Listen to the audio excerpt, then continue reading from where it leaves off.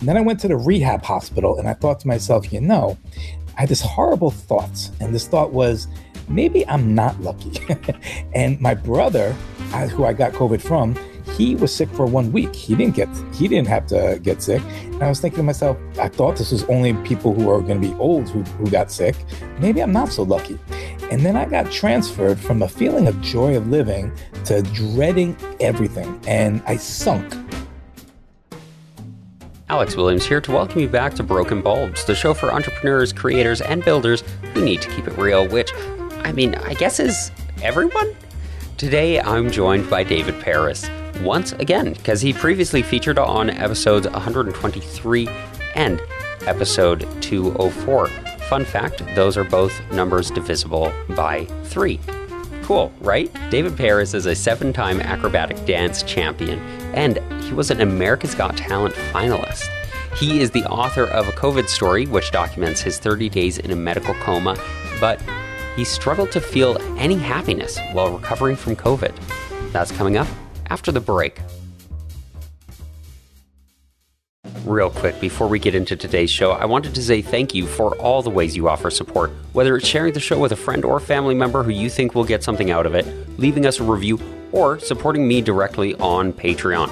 Now, when you support me directly on Patreon, you can do so for as little as $3 a month. You'll receive a postcard from me and a bunch of bonus content, not just for Broken Bulbs, but for the other podcasts I work on as well. That's patreon.com/Alex Williams, or just click the first link in the show notes.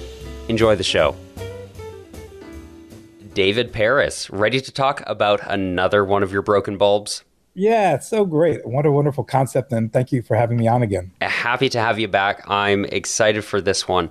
You felt like you were unlucky to be living. I feel like we all kind of go through this at different times. And tell me about your own personal experience and battle with your feelings toward life and existence in general.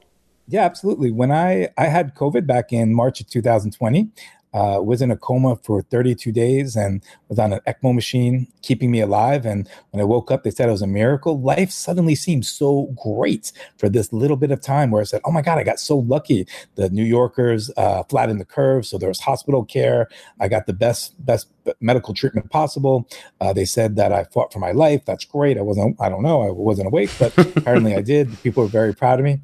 And so for this first month, life was good. And then I went to the rehab hospital and I thought to myself, I had this horrible thought. And this thought was, maybe I'm not lucky.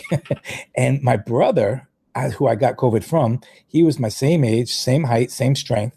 He was sick for 1 week. He didn't have to get sick. And I was thinking to myself, of all the people, I'm 48. I thought this was only people who are going to be old who got sick. Maybe I'm not so lucky. And then I got transferred from a feeling of joy of living to dreading everything. And I sunk.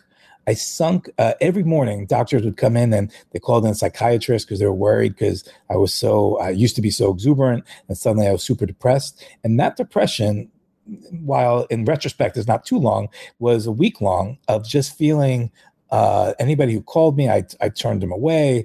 Any messages, I say, life isn't worth living. You're always subject to dying.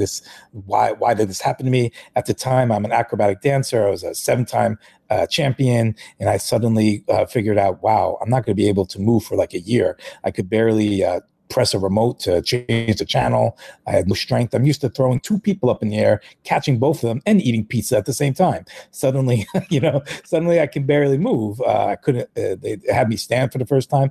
Life was horrible. And I thought, how could this psychological force take me away? That's when I realized that, wait a second, I was happy before. Nothing's changed other than a little bit of time. What is different? And I realized it was my approach. And suddenly I remembered a story that I didn't get many, many years ago. I don't know if you heard of it, called Tale of Two Wolves. And this Cherokee grandfather, sometimes his grandmother, talks to his grandson and says, inside of us, we have 2 wolves always beckoning for our attention. There's a bad wolf that's mean and angry and jealous and they're fearful. And then there's another wolf that's loving, caring, and kind. And the grandson asks, well, which wolf will win? And the grandfather says, the one you feed. And I never really got that story before. But when I woke up and realized, wow, I was living in depression, I was choosing my thinking. I was choosing what was happening. I was choosing my mindset. And emotions are a bit weird, especially depression. When you're hopeless and feeling depressed, it doesn't appear as an emotion. It sort of sees that this is the way reality is. And when I remember the story, it says, okay, it's not the reality way it is. It's the wolf I'm feeding. And it doesn't mean that I didn't need to grieve. I still cry every single day over my experience. And well, not today, but back then for many, many months. It doesn't mean you ignore the wolf, but the one you feed is all the joy that was there. And then I decided I needed to be happy. I needed to seek what I did have. While I couldn't move very much, I could move my arm. My dance partner said, don't worry about moving your body. Show me the grace of movement with one arm. Now, you might think, hey, that doesn't look so pretty. But for a football player in high school, man, moving my arm like this suddenly was like being a ballerina like Baryshnikov, let me tell you. And again, it didn't matter so much what I looked like. It mattered what I felt. And this was a story I was telling myself. And this is what I have used moving my life forward. I like that because I feel like everybody at some point goes through an experience like that where they feel traumatized, where suddenly everything that they are, everything they identify with seems to have been taken away. What kind of little things do you recommend to people that they can do to maybe feed that joy wolf, to feed the happy one and the kind one and the exciting one? Yeah, the first thing is to recognize that two wolves exist. That the moment you are having an experience, it doesn't mean you deny the angry wolf, the bad wolf, but you also recognize it for being not the total picture. And then in it, we acknowledge what our mind or what our body is trying to tell us about why it's upset. Acknowledge it, and then move on to the things that are going to make you happy.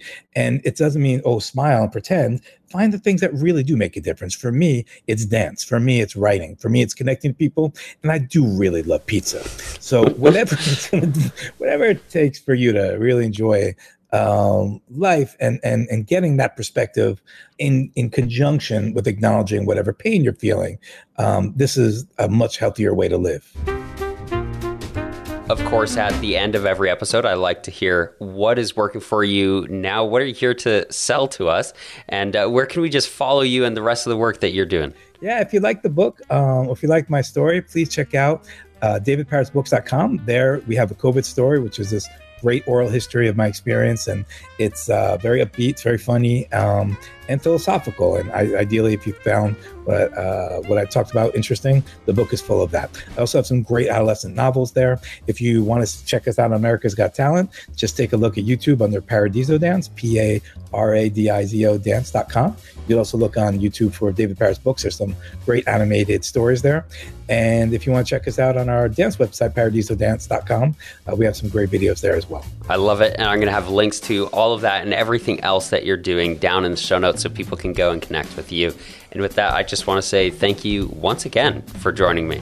Oh, it's such a pleasure. You're a wonderful podcast, and such a pleasure to be on here with you. And thank you for listening. Take some time to put things in perspective. Lean into the positive moments. Dance, sing, be a little weird. Indulge in the good times. And I reckon you ought to find more of them. Special thank you to David Parris for joining me and being willing to talk about his broken bulbs once again. Be sure to check out his work, including his book, A COVID Story, which I've linked in the show notes. And again, you can listen to more David on Broken Bulbs on episodes 123 and 204. And if you want to support Broken Bulbs and the rest of the work I do, you can visit my Patreon page, which is patreon.com/Alex Williams. And remember, Williams is spelled Will, I-A-M-N-S.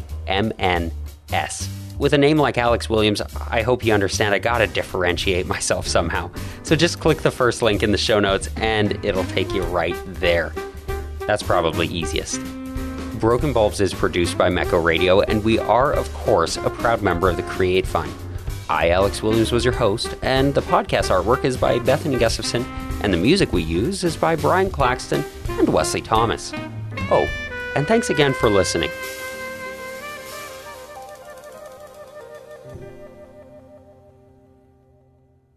Mecco.